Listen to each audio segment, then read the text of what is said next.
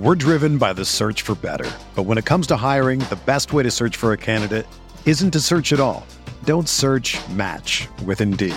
Indeed is your matching and hiring platform with over 350 million global monthly visitors, according to Indeed data, and a matching engine that helps you find quality candidates fast. Ditch the busy work. Use Indeed for scheduling, screening, and messaging so you can connect with candidates faster. Leveraging over 140 million qualifications and preferences every day, Indeed's matching engine is constantly learning from your preferences, so the more you use Indeed, the better it gets. Join more than 3.5 million businesses worldwide that use Indeed to hire great talent fast. And listeners of this show will get a $75 sponsored job credit to get your jobs more visibility at Indeed.com/Blue Wire. Just go to Indeed.com/Blue Wire right now and support our show by saying that you heard about Indeed on this podcast. That's Indeed.com/Blue Wire. Terms and conditions apply. Need to hire? You need Indeed.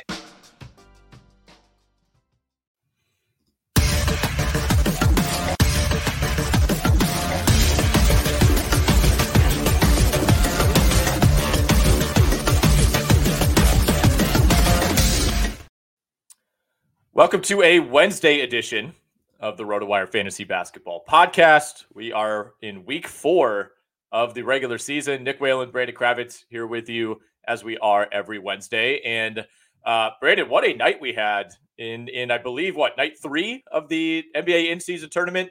I am still kind of scrambling, trying to find, okay, which teams are still in play right now for the NBA Cup. I believe the Clippers were mathematically eliminated last night with their loss to the Denver Nuggets.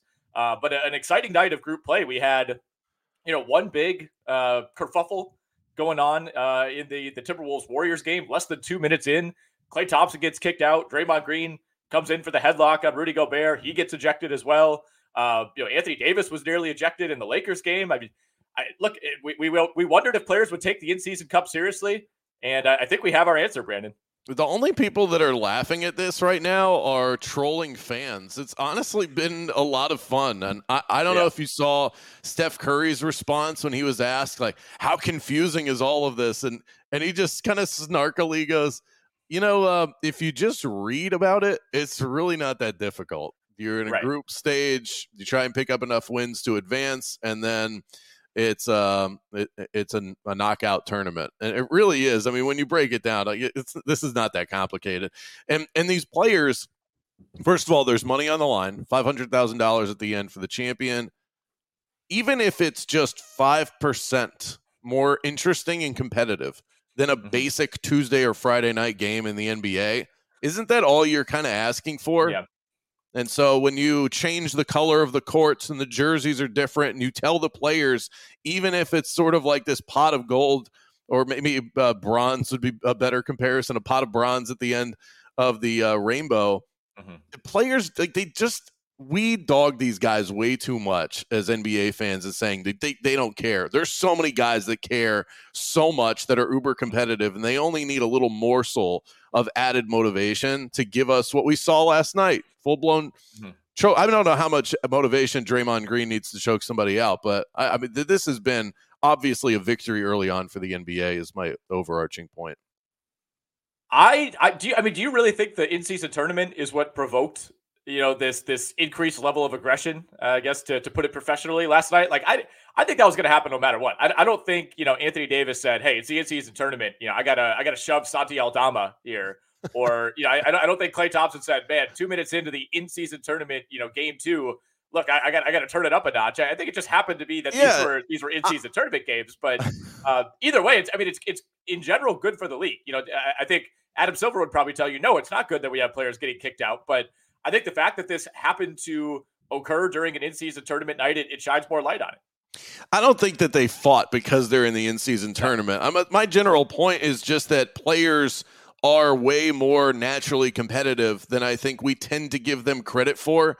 And that's where the in-season tournament can be something that these players care about, because they already have that. And it's that sort of just natural competitiveness that they're going to get into scuffles throughout the course of seasons. And Draymond Green has done this to teammates in practice, so we shouldn't be surprised that it's happening on a Tuesday night against an opponent. But I think that you are seeing an increased level of competitiveness in general. The aggression, probably not because of in-season tournament play, but just overall, we've seen close games. We've seen good games. I think we read the stat on last week's podcast that first night of in-season tournament action saw more one-score games than we'd seen in years on a slate that had at least 7 games. So there's clearly something to this. All right, let's hit some of the news coming out of yesterday and looking ahead to the rest of the week. And we'll start with Golden State. And, they were going to be without Steph Curry no matter what last night. And Draymond has like a history of if he's not playing with Curry, he just doesn't want to be out there. So I'm not shocked that he got kicked out of this game. Less than 2 minutes in, I would have gone over on that. But nonetheless, they're calling Curry, calling this a minor injury, but they're also calling it a right knee sprain, which I don't know, man. Those are kind of contradictory to me, right? And Curry was on the bench, he was up, and didn't look like he was hampered at all. It didn't appear to be wearing any brace or anything on that knee. So I'm inclined to believe the Warriors here that this is not that big of a deal. But we're also talking about a guy in his mid-30s who's missed a ton of time with a variety of injuries over the last several years. And I don't know, man, like in general, like knee sprain is not just like a 1 to 2 game injury. Like that's usually something that keeps guys out for weeks, if not longer. So are you concerned right now about Steph Curry? Like, do you expect to see him tomorrow against OKC, Saturday in the rematch against OKC? Like, how are we handling this right now for fantasy? So the report is that it's not that serious of an injury right now. To me, that means no more than a week. But yeah, I expect him to miss the next couple of games. And I see here on our itinerary teams that we got wrong. This is one that's on the opposite end for me. And there are plenty, don't worry. We'll put plenty of egg on my face. But we talked about it on the first podcast we did together. I was concerned about this Warriors team getting old right in front of our very eyes. And then they started the season pretty hot, and it wasn't looking great at first, trying to end the dynasty verbally here on the podcast for the Golden State Warriors. But we are seeing it. Klay Thompson wasn't the same player last year. Steph Curry now dealing with injuries, and if he's out, that's going to crater the productivity of this team. They go as he goes, and if he's not out on the floor, I don't think Chris Paul is going to keep them afloat. Kind of some bizarre possessions, I thought, by Chris Paul down the stretch. I mean, it ended up being a really competitive game against Minnesota, and we'll talk about Brandon Podziemski in a moment here. But even after the ejections, you're thinking, okay, all right, Minnesota's going to run away with this thing. They still have Gobert, they got Towns, they got Edwards, and that wasn't really the case. They were actually trailing going into the fourth quarter. Got some big stops. Anthony Edwards hit a big pull-up 3 late in the game, but I thought Chris Paul had several opportunities to, I don't know if I would say take over this game, but at least kind of take control of the offense. And he was passing on like wide open mid-range jumpers and, kind of kicking it out to guys who you maybe don't necessarily want taking big shots down the stretch. So I thought it was kind of a bizarrely passive game for Chris Paul, considering the Warriors did not have Draymond, Curry, or Klay Thompson for virtually the entire game. But the thing with the Warriors right now, Brandon, is they're just not shooting the ball well, right? And obviously when you remove Curry from the equation, that's going to make it even more difficult. But they're under 35% from 3 as a team on the season. They're 44.5% from the field. That's 26th in the NBA. The only teams worse than the Warriors so far are the Bulls, the Blazers, the Grizzlies, and the Knicks. And part of that is Andrew Wiggins just looking like a shell of himself. Obviously you're not relying heavily on Draymond Green to give you anything offensively. Chris Paul's been up and down. But there's always this, fabled belief that like, all right, this is the year. Jonathan Kuminga, Moses Moody, those guys are going to take over. It feels like we're going down the same path with those guys again.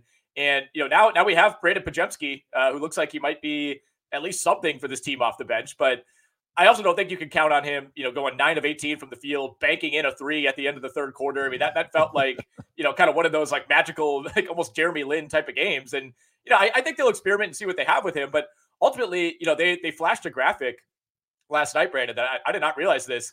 Brandon Podziemski became only the second Warriors player to score over 20 points this season. Obviously, Stephen Curry is the other one. And Dario Saric ended up getting over 20 points as well. He had a late 3-pointer. So the Warriors now have 3 20-point scorers on the year: Stephen Curry, Brandon Podziemski, and Dario Saric. Wow. Yeah, I mean, I think that we oftentimes are fooled by jerseys in sports, and don't let the jersey fool you in this situation. Just because you're donning the Warriors garb doesn't mean that you're all of a sudden a proficient 3-point shooter. Klay Thompson has dropped off a bit. I mean, he was still a great 3-point shooter last year, so I don't want to dog him too much. But like you said, you're not getting much from Draymond Green. Well, you take Steph Curry out of the equation. Who do you love in terms of outside shooting on this team? A team that for the last decade has been excellent at that and almost clean across the board with guys that they would bring in and shuffle into their lineup. That's just not there. Those young guys have not come around. And, hey, maybe this Podziemski fella is somebody that we should take a good hard look at, because they're going to need production if Steph Curry ends up missing some time here. And he 23 points, and it's not like he was doing it all on fluky threes. 9 of 18 from the field, so six of his shots came from inside the perimeter. I like that in terms of just his ability to score at multiple levels. This is a first-round pick. He was a top 20 guy, and I'm not highly heralded coming out of college, but clearly something that Steve Kerr and company saw in him. Wisconsin native Brandon Podziemski. Oh, there you go. What else do you need to know? I think Andrew Wiggins' struggles to me are maybe the biggest concern so far. Like, I think Klay's going to get going. We saw a slow start from him last year. Draymond, like, the numbers are never going to look great, but obviously what he gives them is tough to quantify, and I think he's going to be fine. But Wiggins is 5 for 33 from three to begin the season. And he just doesn't look confident, man. He doesn't look engaged. He's just kind of floating around out there. We saw that again last night. Had some lapses on the defensive end. Like, it's just, I don't know what's going on with Wiggins. Like, we're 12 games in at this point. If it was 3, 4, 5 games, you're like, all right, could just be a slump. But he looks like he's lost confidence across the board. Like, he's at 50% from the free throw line. He's at 39% from the field. Like, it's not like it's just a 3-pointers issue. Like, he's not hitting anything right now, and he's not even taking that many.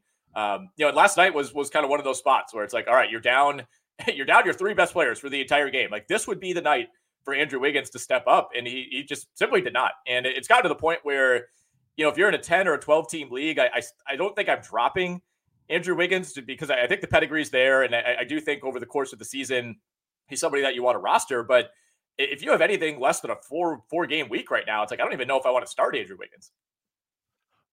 No, I mean, and there's a number of these guys. I'm sure that at some point, Jordan Poole is one of the most confounding players in fantasy. His name will probably come up at some point.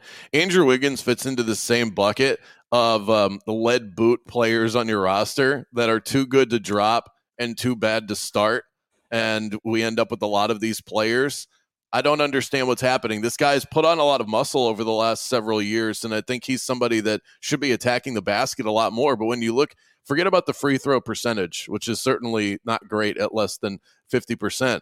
He's not even getting to the line, Nick. That's part of the problem. Well, I mean, maybe he wouldn't make him if he got there, but I mean, he shot no free throws last night, 4 in the 2 games combined prior to that. This is a guy that should be getting to the cup and forcing the issue with his physicality, and he's not doing that at all. So you're right, and I think that speaks to a confidence issue when you're passively just taking ill-advised mid-range or 3-point shots, and they're not falling. The best players, when that's happening and their field goal percentage or 3-point percentage is sluggish, they attack the rim, especially if they have the ability to do it. He does, and he's not doing it. So it does speak to that confidence issue. And that's where it's tough to gauge because, I mean, confidence is everything in basketball, and you have no idea as a fantasy manager when that's ever going to come back. We're driven by the search for better. But when it comes to hiring, the best way to search for a candidate isn't to search at all. Don't search, match with Indeed. Indeed is your matching and hiring platform with over 350 million global monthly visitors, according to Indeed data, and a matching engine that helps you find quality candidates fast. Ditch the busy work. Use Indeed for scheduling, screening, and messaging so you can connect with candidates faster. Leveraging over 140 million qualifications and preferences every day, Indeed's matching engine is constantly learning from your preferences, so the more you use Indeed, the better it gets. Join more than 3.5 million businesses worldwide that use Indeed to hire great talent fast. And listeners of this show will get a $75 sponsored job credit to get your jobs more visibility at Indeed.com/Blue Wire. Just go to Indeed.com/Blue Wire right now and support our show by saying that you heard about Indeed on this podcast. That's Indeed.com/Blue Wire. Terms and conditions apply. Need to hire? You need Indeed. Got a question about Jaren Jackson Jr. from our friend Mal, and this will kind of lead us to talking about Grizzlies Lakers, and the Grizzlies are certainly a team that I got wrong. I wouldn't say I thought they were going to win the West or anything like that. I did not think they'd be 2-9, Brandon. Same with the worst record in the Western Conference through 11 games, and they've even been competitive on a lot of nights, and they're down Steven Adams, they're down Ja Morant, we know that. I think those are kind of their own issues, but some of the depth that they lost as well. Tyus Jones, for example, like not having him to kind of cover up for the absence of Ja Morant, I think that's been a much bigger factor than we anticipated. They lost Marcus Smart to an injury last night. Looked like he rolled his ankle in the second quarter, so we'll see how much time he ends up missing. But this one against the Lakers got completely out of hand. I mean, this game was over essentially by halftime, and the Lakers, like LeBron, Anthony Davis didn't even play at all in the fourth quarter. It was yet another night. Excuse me, my voice is just all over the place. It was another night where I feel like everybody in my most important fantasy league started the night 0 for 5 from the field. Looking at you, Jaren Jackson, who is now down to like 44% on the year. He was 0 for 7 at one point, finished 3 of 16 from the floor. So the same thing happened with Lauri Markkanen. Damian Lillard is also on that team. He's shooting like 36% from the field on the year. I thought this would be a monster situation early on for Jaren Jackson, without Ja Morant. Coming off of Team USA, you're thinking, all right, it's going to be the Bane show. It's going to be the Jaren Jackson show every single night. And, Jaren Jackson has now had 3 straight games where he just hasn't really done anything offensively. The rebounds are not really there at all. He has not had multiple block shots in 5 straight games. That was one of my highest buys. This was an auction league. And it's looking, I wouldn't say like it's going to be a total bust because the big games have still been there. Like Jackson had a nice 3-game run at the beginning of November, but 2 of those games came against Portland, and it feels like when they go up against some of the elite teams in the league, they're just overmatched. I mean, the Grizzlies make no sense right now, and perhaps it's just as simple as this. Sometimes, we think that when a great player leaves the floor, that it then opens up room, an opportunity for other really good players like Jaren Jackson Jr. But this is a big man that clearly needs his point guard to play that 2-man game. I don't think he's the same without Ja Morant. We saw spurts last season when Ja was off the floor where this team still played well. But that's where you get a team that's good, that's rolling. Go back to that confidence word that we were using before, that can rally the troops. There's no rallying right now. They know they're down a road where they had to play without Ja Morant, their best player, for 25 games. And it's just something that seems like nobody's stepping up and it's not clicking right now. But I would hold on Jaren Jackson Jr. If we're talking about between the two, just positionally, it's harder to replace Jaren Jackson Jr. You're already 11 games into the Ja-less Grizzlies. I think Jaren Jackson Jr., we just all read the situation wrong. We thought he'd be better without Ja. He clearly needs Ja in the lineup, and that's coming. You're a couple of weeks away from the Grizzlies returning to full form and strength. Yeah, I think you're right. I think you said it, that he kind of needs Ja Morant to function. He's not the type of guy who's going to just go get his own shot, right? I think exactly. It's kind of ironic watching him go up against Anthony Davis last night, and like Jaren Jackson last night looked like Anthony Davis on his bad nights, where he's kind of out of control. He's his legs are all over the place. He's like trying to draw contact, but it ends up just being messy, and he's forcing shots. Like that's kind of what it reminded me of. And it's those nights when the Lakers don't have LeBron, and it's like, all right, AD, we need you to give us 30. Sometimes he can do it. Sometimes he can't. And, I think more often than not, that's what we've seen with Jackson. We got a couple of questions. One here, Cade Cunningham, kind of in the same boat. Andrew asked the same thing. Is he a buy low? Mal asked if you should trade Cade Cunningham. I feel the same way on Cade as I do Jaren Jackson. I feel like we've seen the highs with Cade Cunningham. Last night was certainly not one of those games. But he ranks 75th right now in per game value in 8 category leagues. He still gave you 12 assists, gave you 3 steals last night. The shooting is what's kind of holding him back. And if you play in a 9-cat league, turnovers have been somewhat of an issue for him as well. But he's shooting 40.2% from the field, but he's at 88% from the line. 1.8 threes per game. I'd be looking to buy low on Cade Cunningham. Like if it's a do I try to trade him versus do I try to trade for him? I would rather buy low on Cade. I agree. I still think his best days are in front of him. And I'd just like to reiterate in terms of the Jaren Jackson Jr. situation. I think at this point, I'd still rather have Jaren Jackson Jr., but if we're just isolating Cade Cunningham a buy low, yeah, I mean, I would go ahead and see what you can pull off to get him.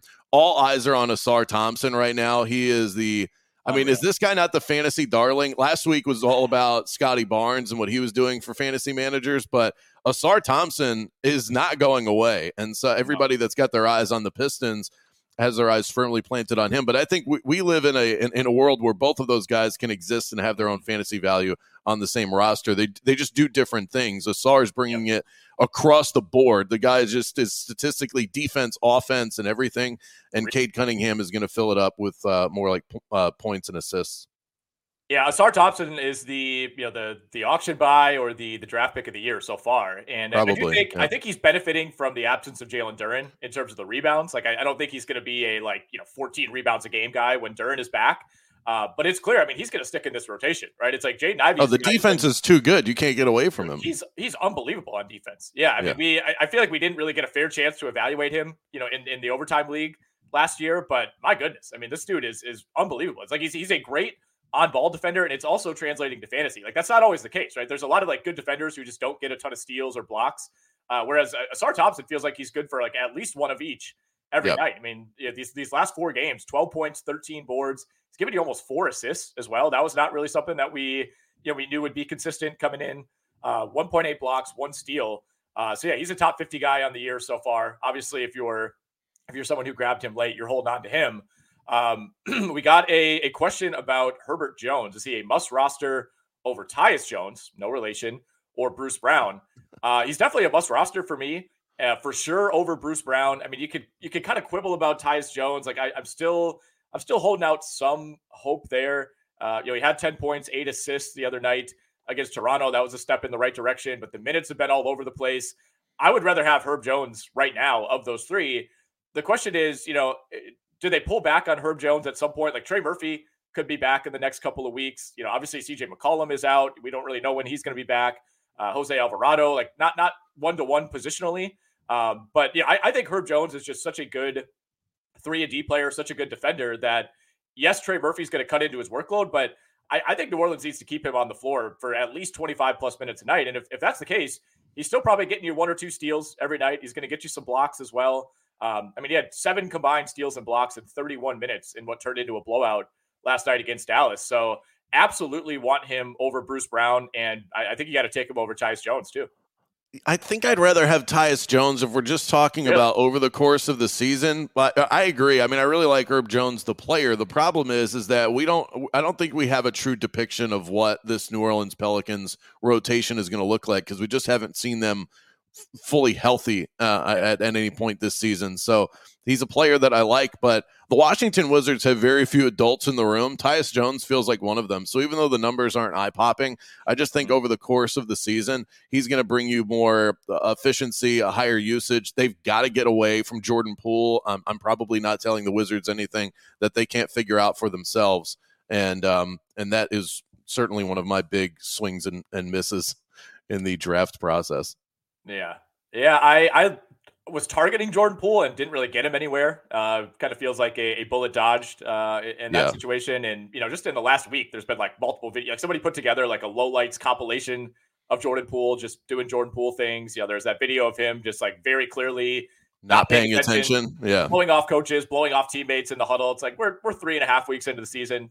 Don't really love that as far as what it means going forward, but I wouldn't read into that if he didn't also play like someone that didn't pay attention in huddles. Yeah, that's the problem. Yeah, let's talk about your team, the Orlando Magic. Last night they get blown out by Brooklyn, 124-104. It was still a decent night for Banchero and Franz Wagner. Goga Batadze still starting, still giving you okay numbers in relief of Wendell Carter. Anything that you saw last night or over these last couple of games from Orlando? I know you follow them as closely as anybody. Yeah, well, they cratered in the fourth quarter, which has been one of the biggest problems for this team. But, that's aside from the fantasy lens.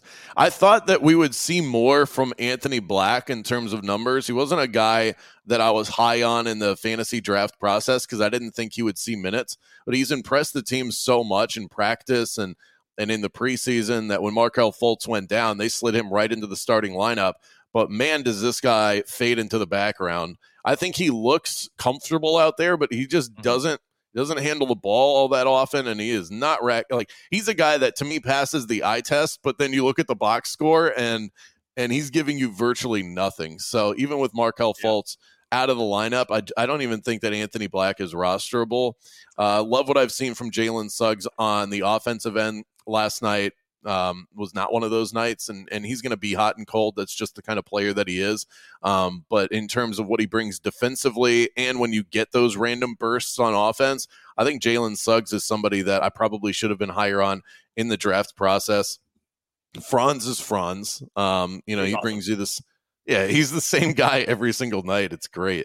For Paolo, I think the shooting percentage will get there. One of the things that I'm noticing with him is that he has not figured out where his kill spot is yet. He doesn't know where to go on the floor to go, I need a bucket. I'm going to shoot it from here. This is still somebody that wants to be a good 3-point shooter. Last night he shot over 50% from the perimeter, but that's not who he is. I just don't think he's found his spot yet. Paolo is a perfect example of the type of player that's much better in real life than he is in fantasy. Definitely helps this team in the win-loss department, but he's just not somebody is he even a top 50 fantasy player at this point? So that's where I think fantasy and reality can definitely, there can be a divergence there. Let's hit a couple quick questions from the chat here. Sohan or Bruce Brown in a 14-team, 9-category league? I would go Bruce Brown. I'm kind of out on this Sohan experiment, especially in 9-cat. You're dealing with the turnovers. That if you look at Sohan's ranking in 8-cat versus 9-cat, there's a pretty big difference. We're talking 40, 50 spots because of the turnovers. Bruce Brown's been pretty underwhelming. He hasn't had any big stat lines, but that's also just who Bruce Brown is. He's a bit player. He's more valuable in real life than he is in fantasy. But I think in a 9-category league, Bruce Brown has a better chance to finish in that 90 to 110 range than Jeremy Sohan does at this point, especially if the Spurs move away from this point guard experiment at some point, right? It's the assists that are kind of buoying him right now. And I could see San Antonio wanting to go with a more traditional guard. They have Trey Jones just kind of sitting there. So I would lean Bruce Brown in that situation. Yeah, we're starting to see his minutes dip a little bit too. I agree. I think it's something they go away from. He's not a great player, and this team just, man, when they play bad, it is otherworldly bad. 87 points last night against the Oklahoma. They had 83 a couple of weeks ago against the Los Angeles Clippers. So they can crater in a way that I'm sort of at the point where I'm trying to avoid all Spurs not named Victor Wembanyama, just because I don't want the full blown dud. There's so many players in fantasy that can just give you night to night production, and there are so many guys on the Spurs that just give you nothing, and he's one of them. So we talked about Jordan Poole. We won't go long on this one, but Guilford asks, any suggestions on what to do with this clown who ranks outside of the top 100 so far this season? I mean, I saw him going in the top 40, 38 to 45 in a lot of drafts. Yeah, man. I mean, what are you doing? I was so high on him. I thought for sure the usage was going to skyrocket. It was going to be Jordan Poole ball. And yet here the Washington Wizards are trying to actually coach a basketball team. I thought it was just going to be sandlot ball. This is dunks. Yeah, pick up at the YMCA. And I mean, he's trying to play his own brand of basketball. Right. And credit to the Wizards because they're not having it. And they shouldn't. Jordan Poole, we are learning, was a product of the system. And the system was in Golden State. And honestly, they need each other because Golden State is struggling to score outside of the obvious stars. And Jordan Poole is struggling without real structure. He thinks he's a superstar. He is simply not. What do you do with him? You hold him, put him on your bench, and you could put him on the trade block. But who's making you an offer for Jordan Poole right now? And he's too good to drop. Yeah, I feel like this is my like Alibaba stock that I bought in like 2019, and I'm just like waiting for it to eventually skyrocket. And I don't know if that's going to happen. And if that's the thing is if you're trading him, I mean it's rock bottom. It feels like right now. I would probably hold off and just hope that he has like a hot week, which will probably come at some point, right? I mean, there's going to be a week where he has back-to-back 30-point games. Maybe at that point, that's when you try to sell relatively high on him. But if you're selling him right now, I mean, what are you getting back? It's like I'm looking at other players in his general range. It's like, are you trading him for, I don't know, Devin Vassell, or you trying to get someone like Jeremy Grant who's been a better scorer but is not really giving you anything else? You could target. Trying to look at like other John Collins is like hanging around like the top 100. I mean, these are the type of guys we're talking. Like you're not getting somebody else who is being drafted in that same range.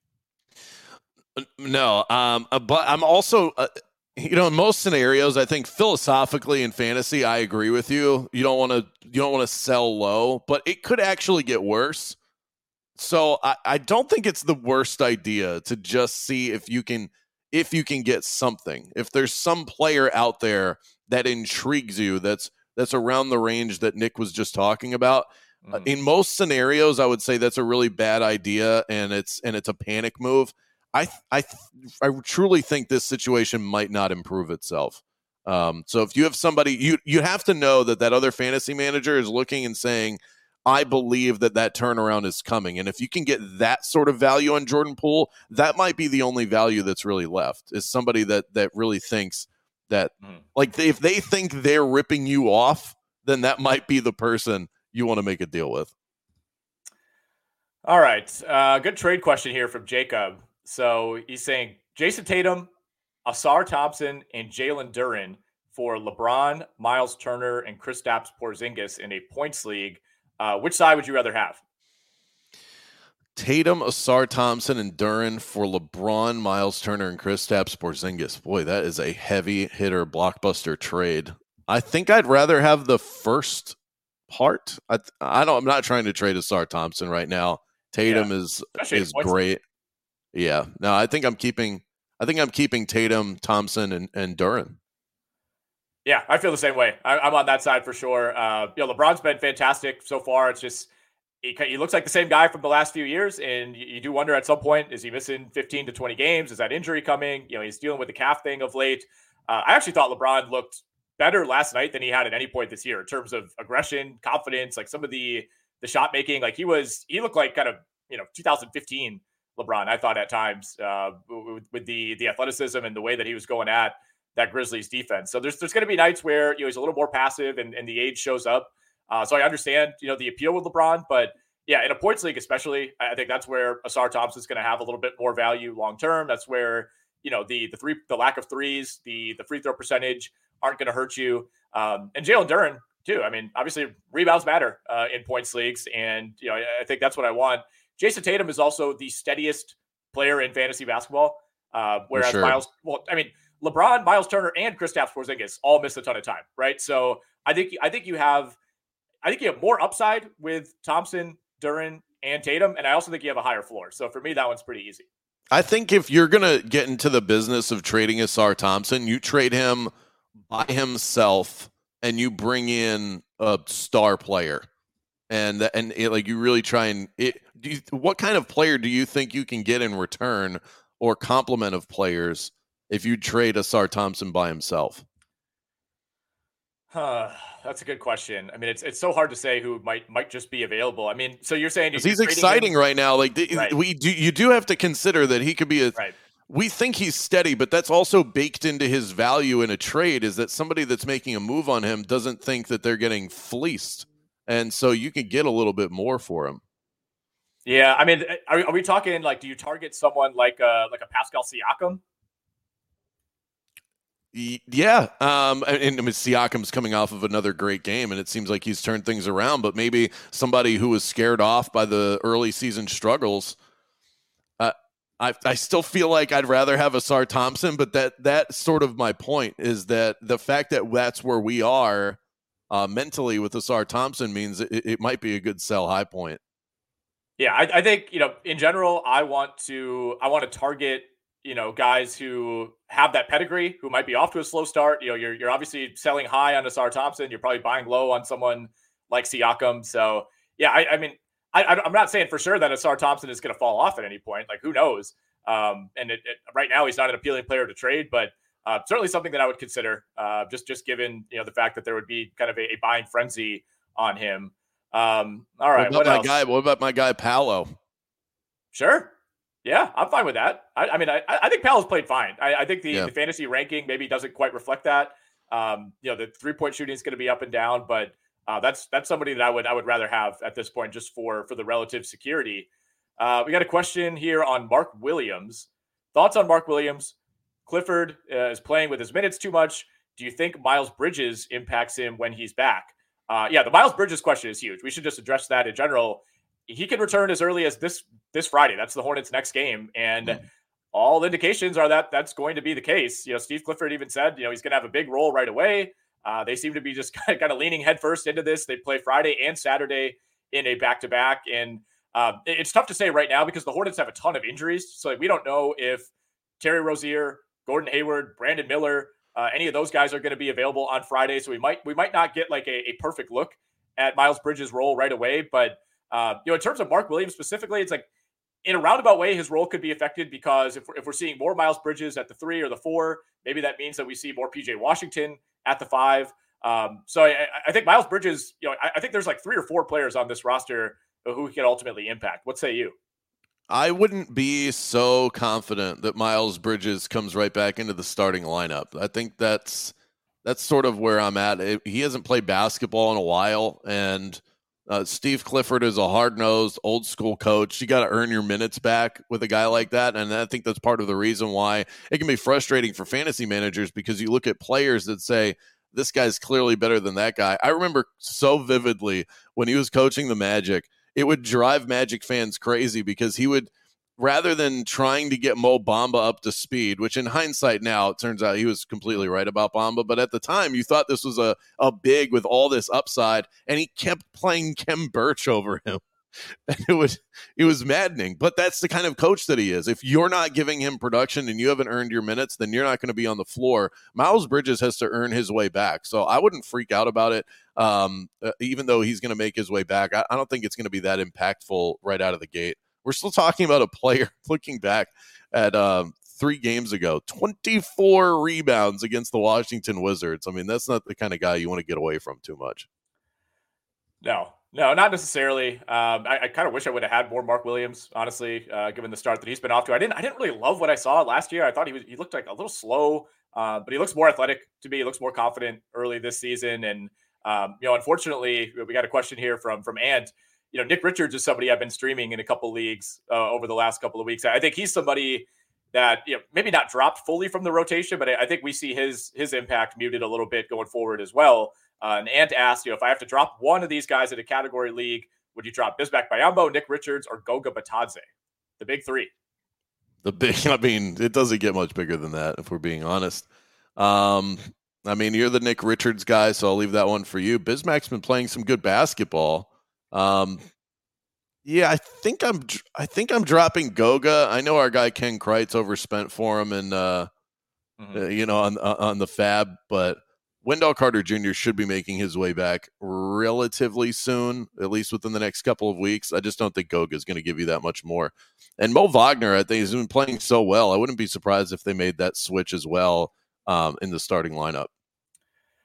Yeah, I've never been a huge Goga guy. I know some of the per minute numbers look okay going back to his days in Indiana when it felt like he was like a game time call for every single game that he ever played. And Wendell Carter's not going to be out that long. So I never really was all in on Batadze. It's not like we're looking at like a 4-month injury here. I think he fooled people with the block shots in that first game right out of the gate. That's not really who he is. Yeah, exactly. It was kind of the perfect scenario to force people to overspend on him in Fab. All right, we got a couple messages to pass along from some of our sponsors. If I can actually locate the reads here, Brandon. I believe in you. Yeah, well, I'm going to have to fold my screen down. This is embarrassing. We got too many monitors going here. But we got 3 great sponsors. You got a nice look at that Spalding notepad, though. That was nice. Very cool. Got that from the NBA Combine one year. We always love the NBA supporting us. Underdog Fantasy, Brandon, is the #1 platform for best ball and DFS player pickup contests. If you have not tried Underdog yet, new users receive a first-time deposit bonus up to $100 and a free 6-month subscription to RotoWire with promo code RWNBA. That's RWNBA. Go to UnderdogFantasy.com or download the Underdog app today and use that promo code RWNBA to get a free RotoWire subscription and deposit bonus.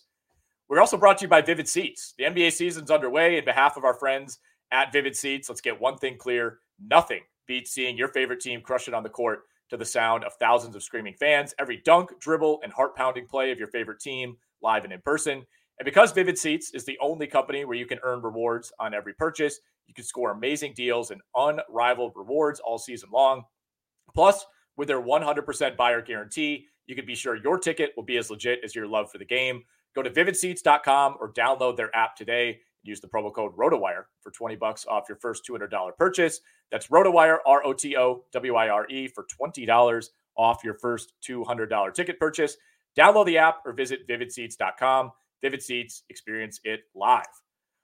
All right, what else we got from last night, Brandon? I would love to say that we could do like 20 minutes on the Wembanyama versus Chet showdown.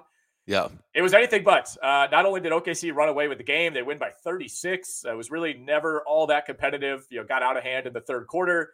But props to our guy, Alex Barutha, on the RotoWire NBA show on SiriusXM NBA radio last night. He handed out a Chet Holmgren to outscore Victor Wembanyama bet at 2-1. And it didn't really cash in the way that we thought. Chet Holmgren, 9 points on 3 of 10 shooting. Victor Wembanyama, 8 points on 4 of 15. Hey, a win is a win. That was. I've noticed there've been a lot of disappointing moments, really, ever since we get that whiff of the phenom version of Victor Wembanyama when he went up against Kevin Durant, and it made all the headlines, and he had that monster stat line. We've seen Wembanyama in some other spots in primetime situations with the spotlight on him, and he hasn't really shown up. So I think I'm officially out of the business of the Spurs being appointment television, and Wembanyama can kind of just become part of my league pass rotation with everybody else. There were better options last night, to say the least.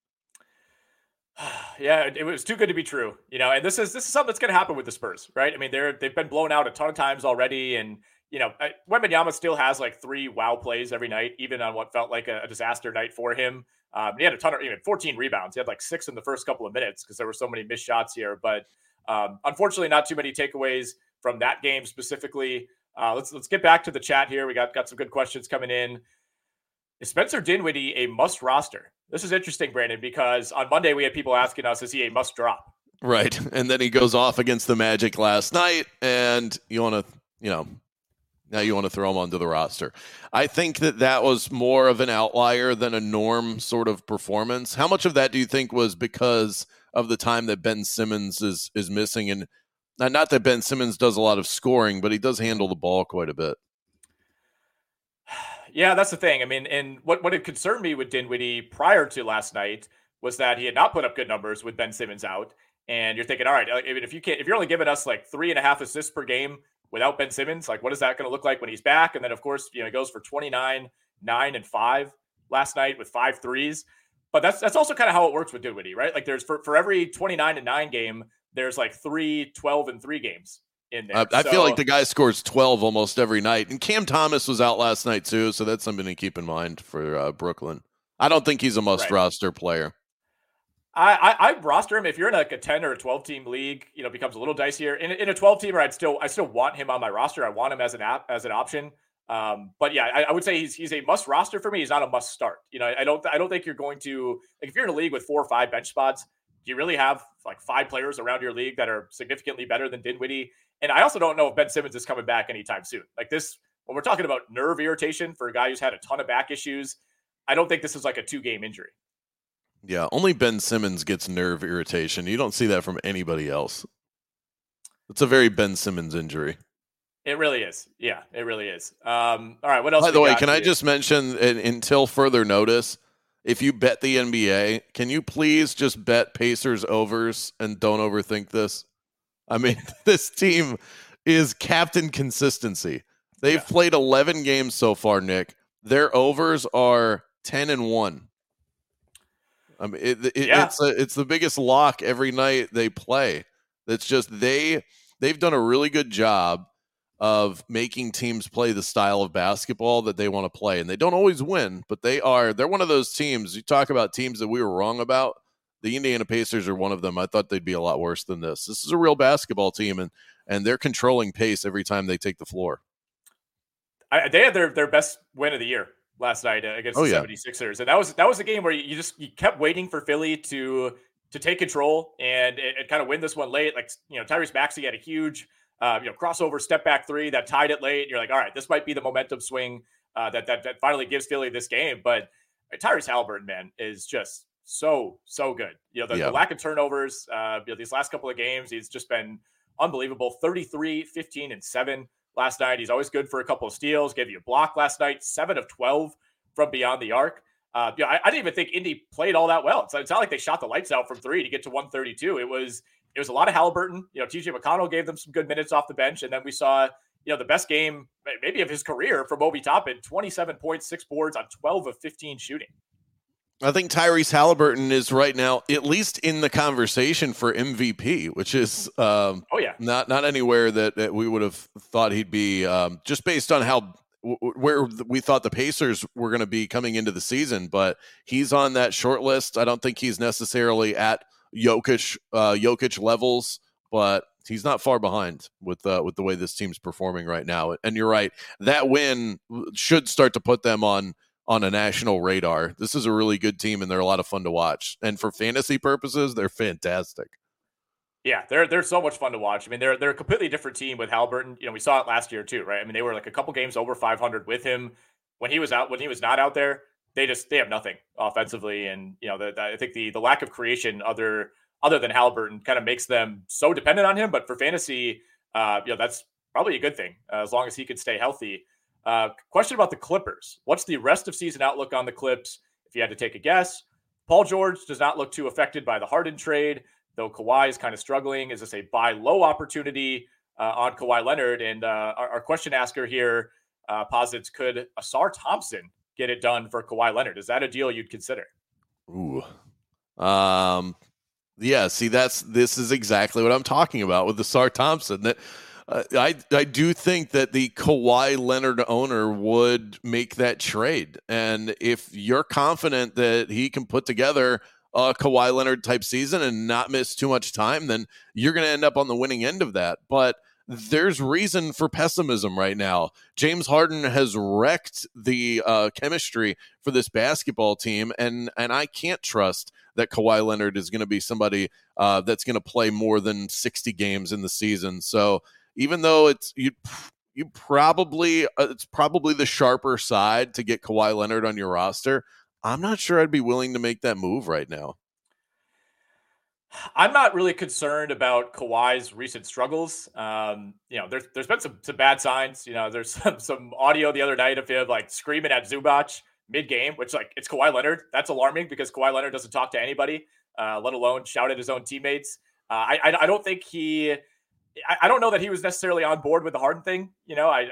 He's always been a passive personality, but it doesn't look like he loves how the Clippers are playing. He's been under 20 points in 3 of the last 4 games, actually 4 of the last 5 since James Harden joined the mix. So there is reason for concern. And Paul George, if you watch this team, certainly last night, he looks like the alpha, right? Like he looks like the guy who, everything's running through him. He's far more aggressive. He was the guy taking and mostly missing the big shots last night. So I understand the concern with Kawhi. The thing with me is even if Kawhi was playing well, you're just waiting for the injury, right? You're waiting for that knee to act up, and all of a sudden he's in and out and he's missing back-to-backs. And we just go through this with Kawhi every year. But I think the more interesting part of this is, would you trade Ausar Thompson for him? Is it worth that risk?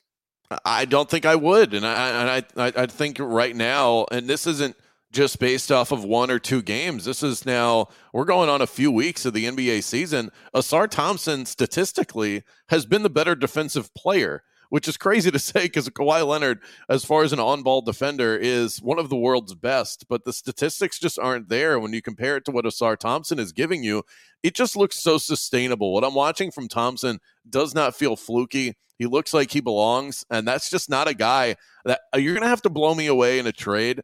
Name-wise, you win with Kawhi Leonard, but I don't think it would pay off in the end, and I think you could do better. Yeah, I would try to do better. I don't hate trying to get Kawhi just because you said name wise, it's like, Kawhi, if he plays even 60 games, it's probably worth it. He probably out produces Ausar Thompson. But yeah, I would go for someone who's got a little bit more security, not in terms of stat upside, but in terms of games played upside. I want somebody who I feel better about getting to 70 or even, 72, 75 games. Free Key. Yeah, you want to buy low. I feel like that's buying high on Kawhi Leonard. Right. If you make that kind of move, he would be considered a buy low candidate. So see if you can get him on the cheap. Free Key, who we always appreciate jumping in the stream. He asks, what's the stream for the Warriors with Steph Curry out and Draymond likely suspended? Draymond, I think, is probably getting a couple games here. These suspensions always come in lighter than you'd expect as far as like putting a player in a chokehold goes. Like, I don't think Draymond's getting like. Do we have precedent for that?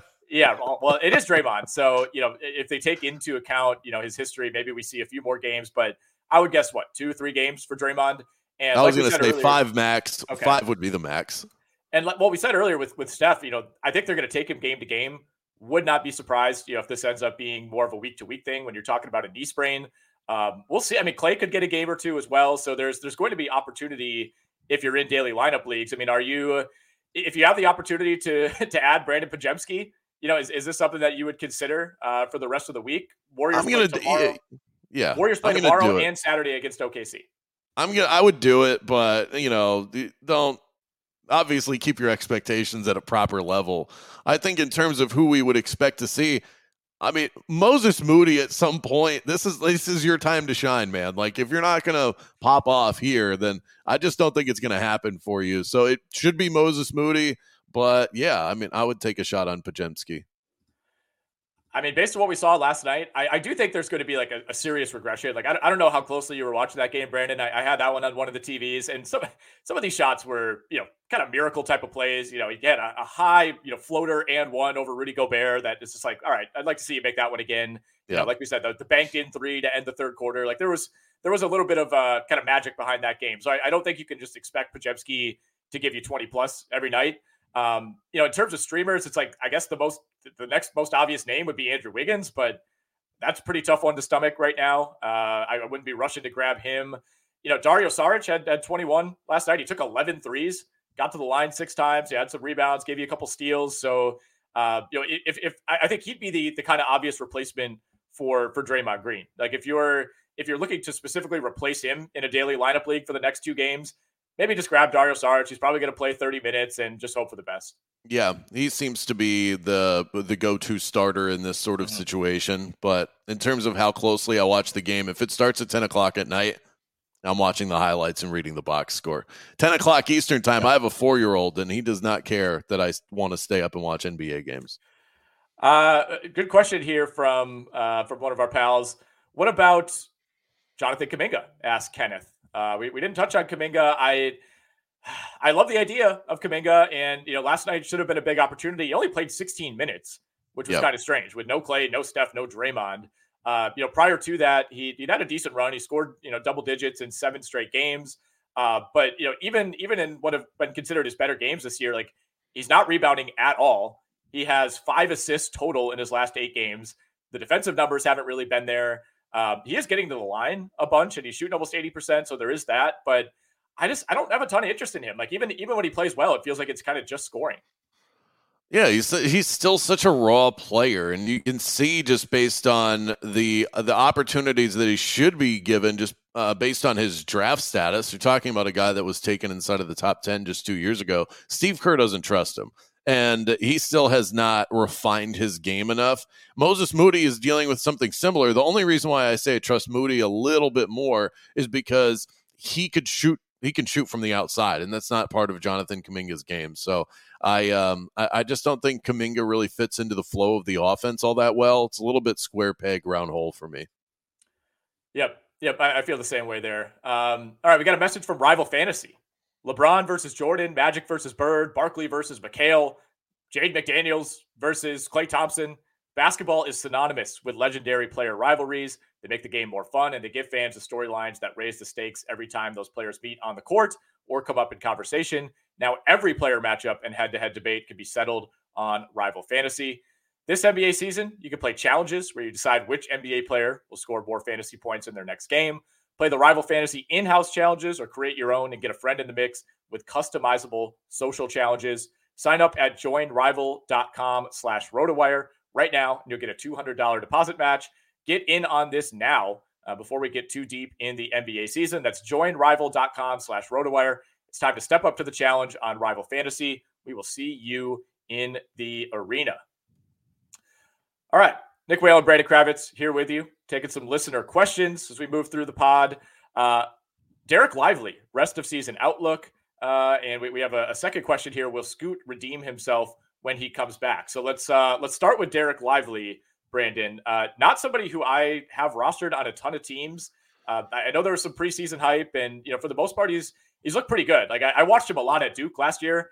This is a guy who at one point was the number 1 overall player in his high school class, and I didn't love what I saw. I mean, he certainly didn't look the part of a number 1 overall recruit. Kind of more of an energy type of player. But right now, you're targeting him for the field goal percentage, which is up over 70%, and you're looking for the blocks. He has at least 1 block in all but 1 game this season. Ironically, last night against New Orleans was the first time that he did not record a block. For the most part, though, it's been like 1 single block per game, which is still valuable. The rebounds have been a little bit more up and down. But where do you stand on Derek Lively? Is he a guy who is a sustainable starter, going to be playing 20 to 25 minutes most nights? I think he is. This is exactly the kind of guy the Mavericks have been looking for years, and I think that's why you're seeing him produce right out of the gate. This is the type of player that they've been wanting to pair with Luka, somebody who can rim run, play some defense, and they want a big with athleticism because Luka's going to put guys like that in positions to succeed. They've been struggling to find that player. And I think Derek Lively, might, even though he's young, he's still the best version that they've had in years. What was it? JaVale McGee, I think. They had like spurts where they would find guys that could play that sort of role. But I think Derek Lively's game is more well-rounded than anything that they've utilized in Luka's short career. So let's go to part 2 here. Will Scoot Henderson redeem himself when he comes back? To some degree, I think he will. I don't think it's going to be as bad as it was before the injury, but the last thing he needed was to miss a couple of weeks here and be dealing with an ankle. We'll see how long that lingers or when he's back in the lineup. Probably going to be at least another week, if not longer, until we see him. I don't think we're going to look back in March and Scoot Henderson is still averaging like 9 points and 4 assists and 4 turnovers per game. I think it's going to get better. The question is it better to the point where you're actually putting him in a fantasy lineup? I don't know, man.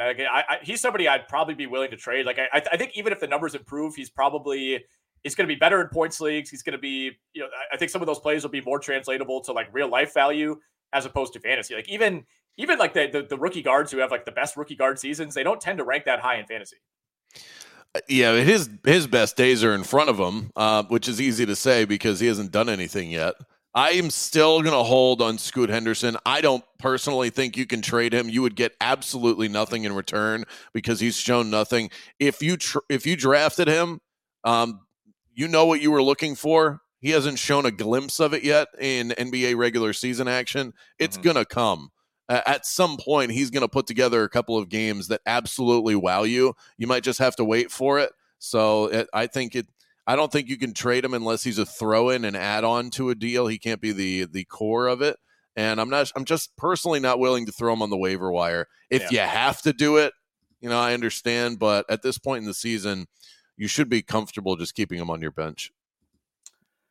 Good question here from Supremacy. He asks, who do you think is going to be the Shea of this season? Someone who just smashes their ADP. Could it be Scotty Barnes? Could it be Tyrese Maxey? Could it be somebody else? Obviously, Barnes and Maxey are already. Those are good options. Yeah, they're in that conversation this season. And for reference, the ADP for SGA last year, it's kind of all over the place depending on where you look. ESPN, he was going considerably higher, but for the most part across like CBS, Yahoo, Underdog, he was going around pick like 30 to 35. So we're talking about somebody who is maybe drafted in the second, third, fourth round who could finish as a first round value. Yeah, I think Maxey's the most obvious one right now. And I think what he's doing is pretty sustainable. Now, if the Sixers were to trade for Zach LaVine or, bring in somebody of that caliber, maybe that changes things, that lowers his upside a little bit. But outside of those two, is there anybody else who comes to mind? I mean, Chet Holmgren ranks in the top 20 right now in 8-cat. I think he could be somebody. Yeah, and we've mentioned Ausar Thompson a bunch of times. He's not going to give you the scoring upside that some of those other guys are that we've talked about, but I still think just overall fantasy value, he's somebody that's really impressed early on. I'm trying to find somebody else. I'm looking down the list of the rankings. Most of the guys that are performing were relatively expected to do so. So I think that you already nailed it there on the question. I think those are the guys that have the best opportunity. Unless there's somebody that's just going to come off the top rope out of nowhere. It looks like it's Tyrese Maxey, it's Scotty Barnes, and then in a different sort of way, Ausar Thompson. Those seem to be the most pleasant surprises. And if we were to redraft today, their ADPs would be so much higher than they were going into draft season. Yeah, it's tough to find somebody else who has like SGA level upside. I mean, you have to have such a solid stat profile, right? Like, and even Ausar Thompson, it's like even in a best case, like he's right. Like the percentages are going to keep him down. He's only scoring 12 points per game. So it's like he has, But his ADP was so ridiculously low. So it's based on relative to expectation coming in. Yeah, no question. I mean, he could finish 80 spots ahead of his ADP. So for sure, I just, he doesn't have first round upside necessarily the rest of the way. Let's see who is droppable of this group. He's got to make room for Devin Booker joining his roster in a 9-cat league. We should mention, by the way, Devin Booker, Brad Beal, Kevin Durant, all three expected to do the unthinkable and play tonight against the Minnesota Timberwolves. So Yusuf needs to drop one of these three players: Dyson Daniels, Alec Burks, or KCP. Well, I've already dropped KCP in a league, so I guess I would have to stay true to what I'm doing here on my end. I think Kentavious Caldwell-Pope would be my pick there. Just not really filling up the stat sheet like he was early in the season. Yeah. I mean, I see the name Alec Burks, and I'm just like, I don't know. I mean, every fantasy basketball player goes through the Alec Burks phase where he spends a couple of weeks on your roster, and it's been good of late. I just worry about the variations with this Pistons rotation. They're like Jaden Ivey played 20 minutes last night, still found a way for Burks to play 20 plus. Like I just. Like when Bogdanovich comes back, if Joe Harris, ever joins the rotation, like those are both guys who could kind of marginalize him. So yeah, it's tough. I mean, and Dyson Daniels, like I like the player a lot. I think he kind of got robbed of his rookie season, with the injury, didn't get to play all that much. You're basically targeting the steals and the assists with him. I think when CJ McCollum comes back, whenever that may be, and even Jose Alvarado is going to have a say in this rotation. Like I think then we could see Dyson Daniels take a step back. So frankly, I don't know that you're going to like have major regret dropping any of those guys. Exactly. With KCP, I kind of like holding him just because he plays a ton of minutes. He'll have those nights where he gets you like 4 or 5 threes. It gets you steals. It just hasn't happened. This is a guy I actually went and picked him up off the waiver wire a couple weeks ago, and he's done nothing. He had one 15-point game so far in about the last month of play. He's had 5 and 10 in his last 2 games. Hasn't made more than 3 threes at any point this month. And he doesn't give you anything else. That's his entire game. So if I'm not getting threes from Kentavious Caldwell-Pope, I'm just not interested. Fair enough. All right, let's hit a couple more, and then we'll be out of here. Is Ben Simmons a drop? This is a 14-team category league. Obviously the question asker cites the recent development with the nerve issue in the back, and I mean, I don't draft Ben Simmons anywhere. He's been on my do not draft list for a couple of years. This is just not something I've had to grapple with, but it's a fair question. And, in a 14-team league, like if you have an IR spot, maybe you just throw him in there. I don't know. I don't see this turning out well. I don't think a month from now, Ben Simmons is, putting up 12 points, 9 rebounds, and 6 assists every single night. So what do you think? My general rule of thumb when dropping a player is somebody else in my league immediately going to try and add them? Because if that's the case, then you're better off just trying to get a trade done, or you might be making a mistake. I don't think Ben Simmons is an immediate add. So I would say, yeah, you can drop him.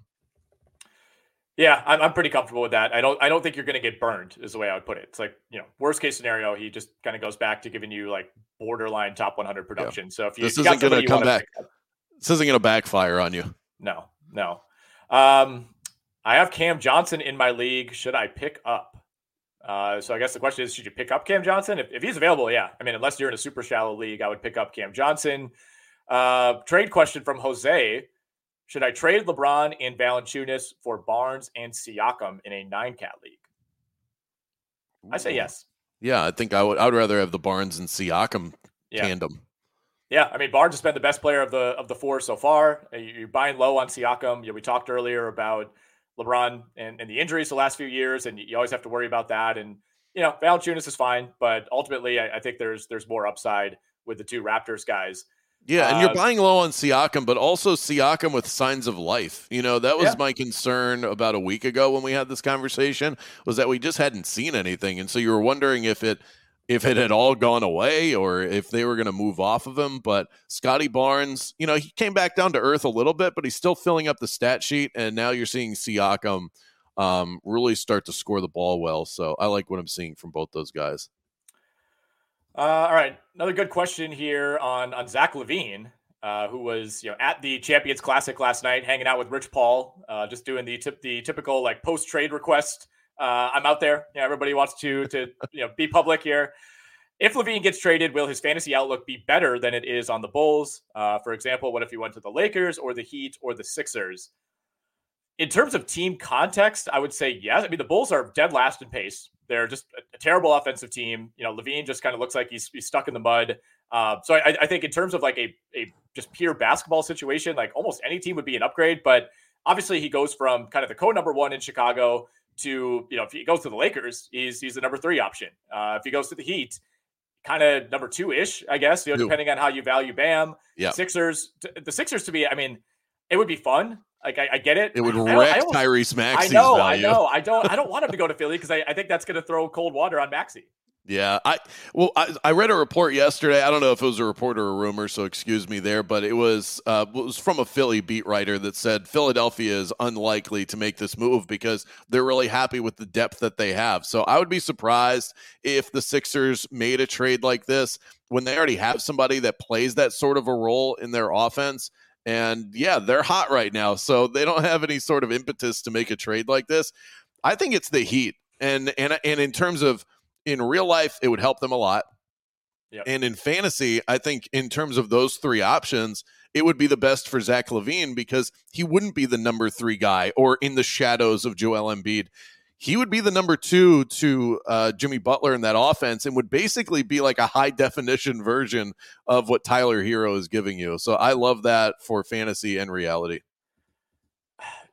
Reality-wise, Hero would be on the way to Chicago. He would be part of that trade, guaranteed. I think so. Yeah. I mean, is LaVine that big of an upgrade over Hero?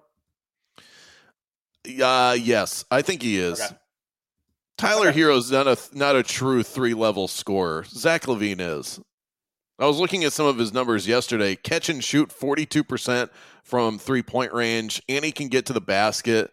And he's a better defender than Tyler Hero, which you can say about almost anybody. Mm-hmm. I think he is. And now he's also way more expensive. But if you're just looking at it from a basketball lens, I think Zach LaVine is a pretty significant upgrade.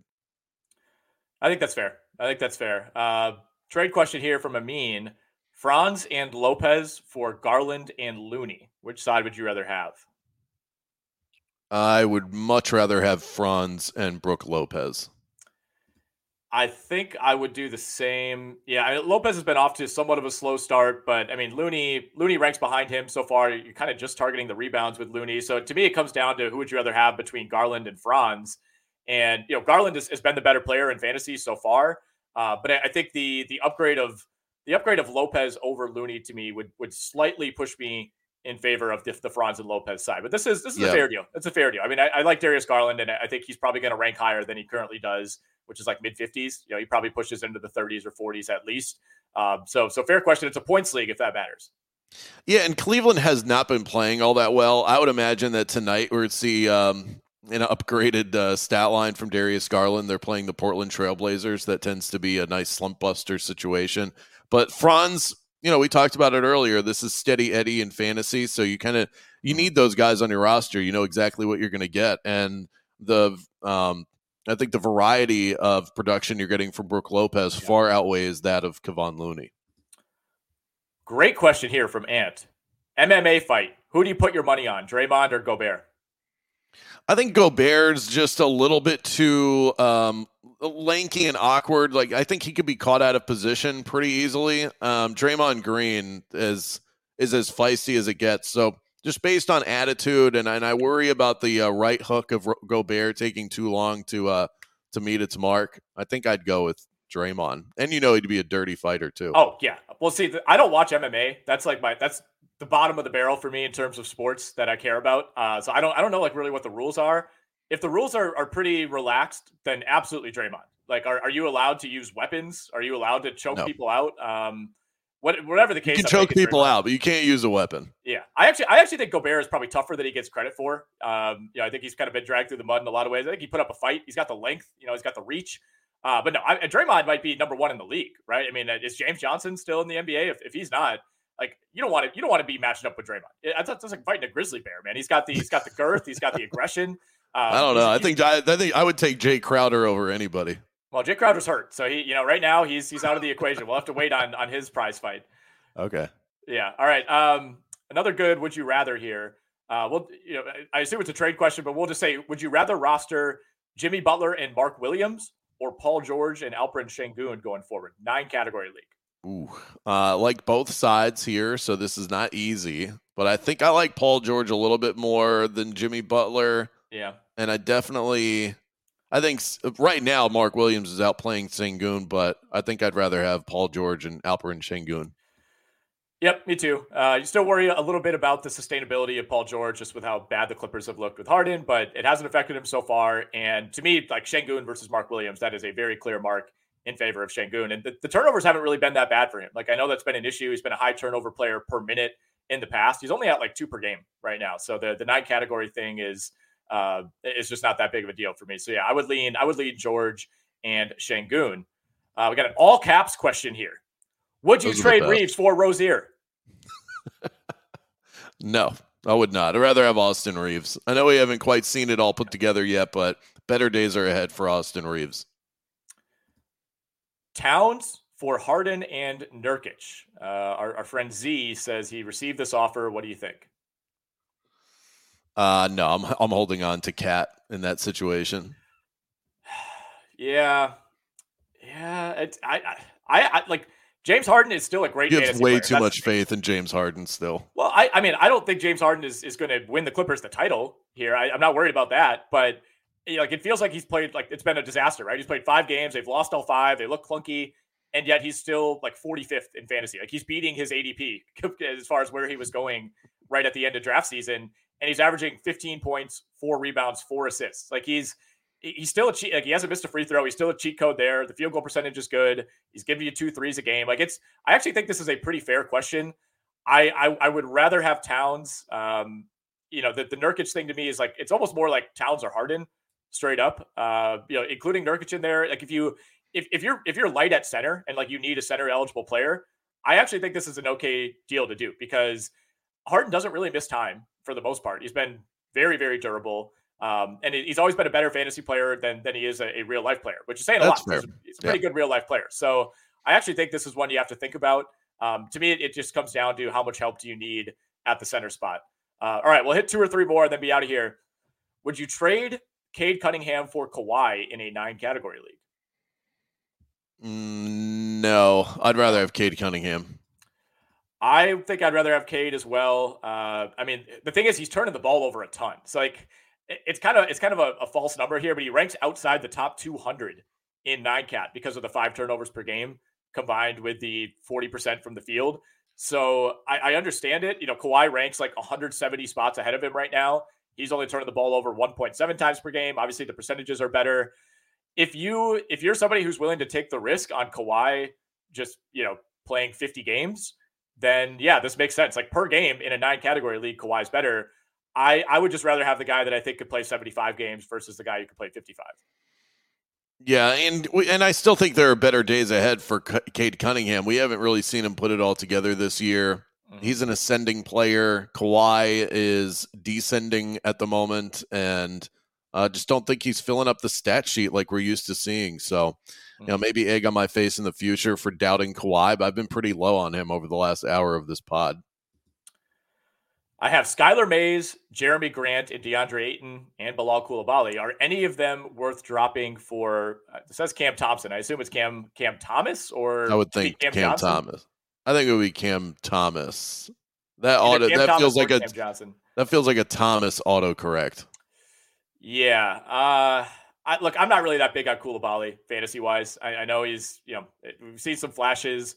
I still think he's like just wildly raw, like one of the rawest prospects that we've ever seen drafted in the lottery.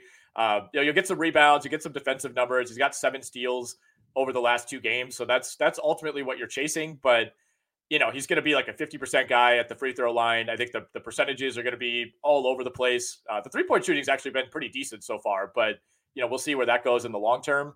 Coulibaly to me is somebody who's, if you have the roster spot, kind of a fun guy to have. I'm not really high on him. And if it's Cam Johnson, I'd rather have him than Coulibaly, no question. If it's Cam Thomas, that becomes maybe a little more complicated. I'm just wondering why you have so many Blazers on your team. I think we need to share the wealth here. Yeah. Right. Skylar Mays has looked really good, by the way. Yes, he has. And I think as long as Brogdon and Scoot are out, that's going to continue. We're obviously going to be a few more weeks without Anthony Simons as well. All right, 2 more, then we're cutting it off. I got a trade proposal. Dennis Schroeder for Jordan Poole in a 14-team category league. Yes. Yeah, I think I'd rather have Dennis Schroeder at this point. I am all the way out on Jordan Poole. I think that's fair, man. I mean, Schroeder ranks 85th right now, 32 minutes a game. Significantly more efficient than Jordan Poole. He was playing more minutes consistently. Obviously, a better producer of assists. He's giving you a steal per game. I don't think that really changes. Barring something unforeseen with Toronto, like a big roster shakeup where they bring in a better point guard, which I don't see that being the case. Like, I think they're pretty content with Scotty Barnes and Dennis Schroeder doing the ball handling. Yeah, he's found a very clear role in that offense, and Jordan Poole is lost right now, and I don't see that situation improving anytime soon. So give me the proven commodity over somebody who looks to be circling the drain. Mm-hmm. All right, this is a good one to end on. What do we expect from Shaedon Sharpe? Will he remain in this spot after they are healthy as a team? I love Shaedon Sharpe, one of my favorite players to watch, just a freak athlete, one of the smoothest athletes in the NBA. He's been on a nice run of late. He's played 40-plus minutes now in 6 straight games. He's averaging 42 minutes per game over the last 6, 20 points, 5 rebounds, 4 assists, and a steal. High volume 3-point shooter who tends to give you 2 or 3 per game there. It's just like he's not going to play 40-plus minutes, right? Like, we have to be realistic about that first and foremost.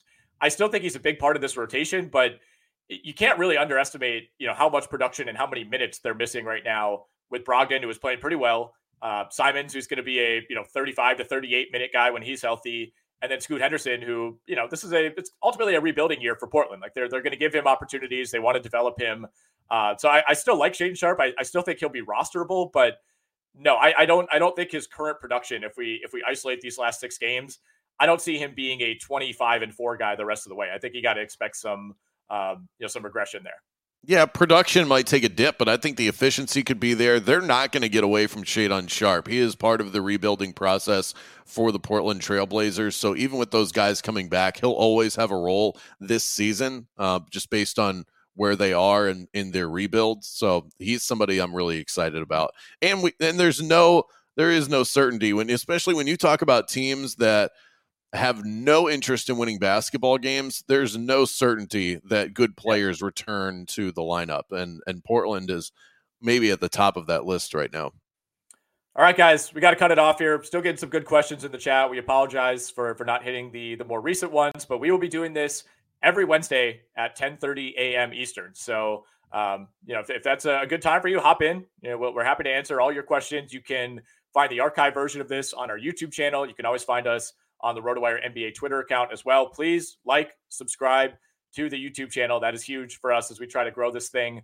I also do this basically the same pod with Alex Barutha on Monday afternoons. If you got questions there, we'll have Rick Kamla and Steve, Dr. A. Alexander coming at you guys tomorrow morning, and then Ken, Shannon, and Alex doing their waiver wire show on Fridays. So Monday through Friday, you can find this podcast on our YouTube channel, find it on our socials, And you can listen to it in traditional podcast form as well, wherever you get your podcasts. So for Brandon Kravitz, I'm Nick Whalen. We thank all you guys for listening. We'll be back next Wednesday.